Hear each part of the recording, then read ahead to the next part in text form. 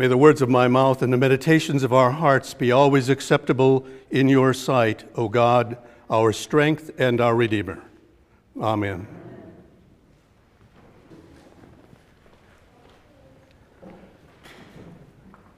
In our lessons on the post-Easter time, you may note that we don't have a lesson from the Old Testament or the Hebrew Scriptures, that we have two lessons from the New Testament and then our Gospel.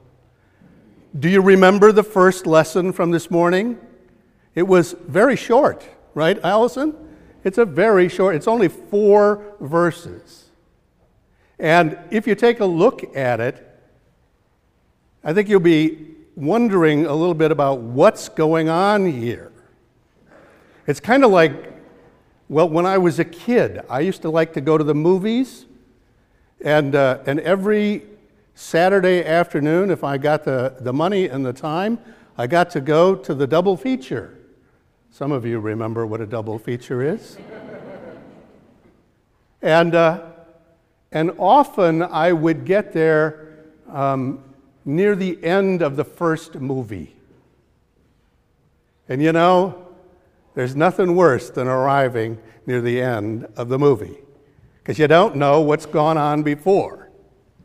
So if you look at this piece of Scripture this morning from the Acts of the Apostles, like we've arrived late at the movie, then you'll know that we have to understand a little bit more about it in order to grasp what is going on here. And in fact, if you were to look at the 10th chapter in the book of Acts, you would know a whole lot more about what's going on here. It seems that in the Acts of the Apostles, we have the story of the post-resurrection time and the early beginnings of the church, and how the invigorated church, the apostles, who were transformed by the gift of the Spirit in the risen Lord, all of a sudden went out and were doing things beyond what they had ever done before. And in the 10th chapter, we find ourselves with the apostle Simon Peter. Well, Simon Peter has taken a journey to the town of Joppa. Now, if you know anything about Israel at all, if you've ever heard of Tel Aviv, which is on the Mediterranean coast, if you drop down just a few miles below Tel Aviv, you will find the old town of Jaffa, or what was known as Joppa. And above Tel Aviv, again on the coast, is another town called Caesarea. Now, you may have heard in the Scriptures of Caesarea and Caesarea Philippi. They're two very different places, and this is the town of Caesarea, and it is a Roman stronghold. And in that town, there is a Roman centurion, a man of high rank and stature, and his name is Cornelius. And it seems that in Cornelius' time in being in Israel, he has this incredible movement of his heart to become very religious.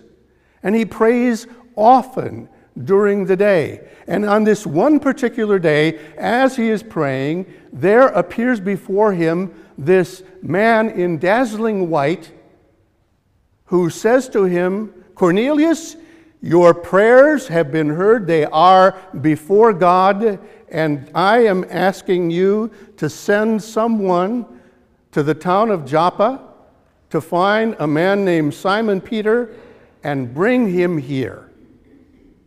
So the man disappears. Cornelius, one to always follow orders, and when one is presented with that kind of an authority figure, one moves quickly, says, "Go find this man. His name is Simon Peter. He's in the town of Joppa. You will know him." And he also had a little bit more information from that in order to find him. So our scene is there at the beginning in Caesarea. Now we cut to the town of Joppa. And there is Simon Peter. He is in the house of a friend. And he is on the roof of the house. out in the sun. It's probably close to noonday, so the heat has started to come up, and he's starting to feel a bit hungry. And so he asks for food. And in the midst of all of this, the writer of Acts tells us that Simon has this vision. And it's like this huge sheet drops down, and in the middle of this sheet are all of these foods. Now, obviously, the man is very hungry. But when he looks at the foods, he hears a voice saying, "Take this and eat it." And it's all food that is forbidden for any good Jew to eat. It's pork, it's shellfish, it's everything that no good Jew would eat. And he said, "I will not eat it because I am forbidden to eat it." And the voice tells him that he must eat it because what God has made clean, you must not call profane. And it happens 3 times. Remember, Simon Peter's a 3-time guy. Takes him a bit. And he does. And while he's greatly puzzled about this, the folks from Cornelius come to see him, and they say, "We have been sent by our master Cornelius to bring you up to Caesarea." Well, Peter reacts in a very hospitable way. He invites them in. Now remember, these are Gentiles. He's already been thrown by the food thing, and now he has to be hospitable. So he invites them in, and they stay the night, and the next day they make their journey to Caesarea. When Peter arrives, Cornelius comes out to greet him, falls on his knees, and starts to worship him. And Peter says, "Wait a second, no, I'm only the representative, I am not the one." So he gets up, he goes into the house, and he begins to recount to Cornelius the wonderful things that have happened to him, and Cornelius tells what has happened to him.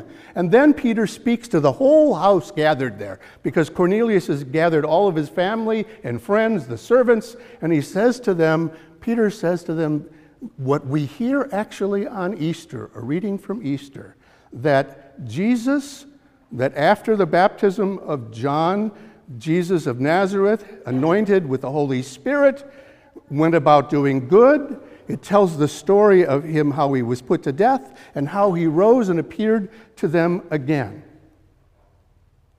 And then our reading picks up. The reading says, while Peter was still speaking. Can you imagine that? It would be like me today in the middle of the homily, while I'm still speaking, all of a sudden the Holy Spirit comes in and takes over.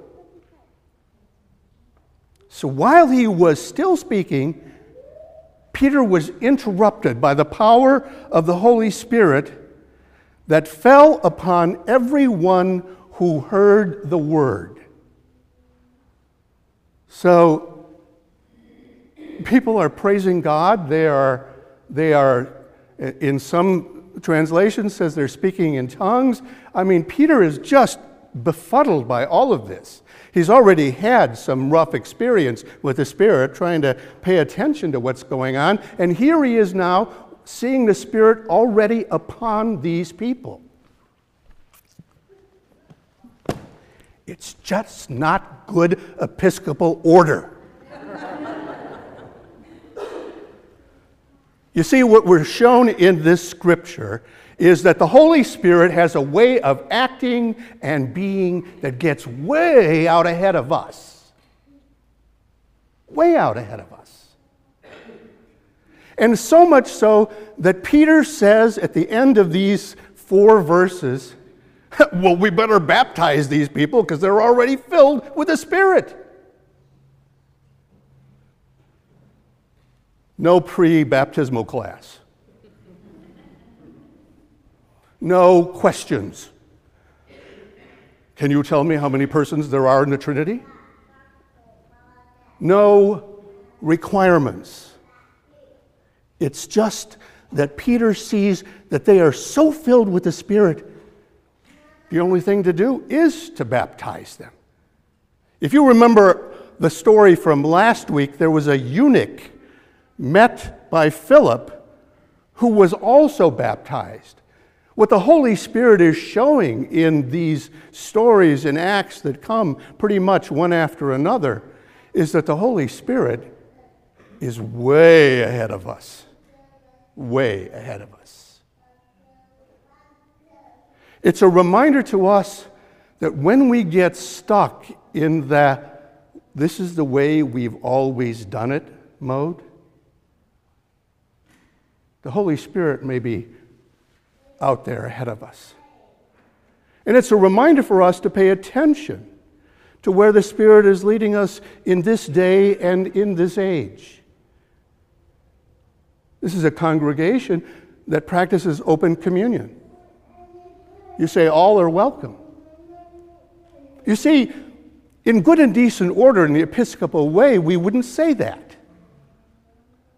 But what has been happening and moving through the church is that the church has been reawakened to the power of the Holy Spirit, alive and living and drawing us into new and wonderful places, and remembering and reminding us that it's not always the way it's always been done. This morning we're going to baptize Maya into the church. But you know what? The Holy Spirit has probably already been at work in her. What we are going to do this morning is to affirm the presence of the Spirit in her life, and we are also going to do something else. We are going to assure her that in this baptism she is now linked so much to the risen Lord that she too will know the power and joy of eternal life. Yikes! That's crazy. That's wild. It's wonderful.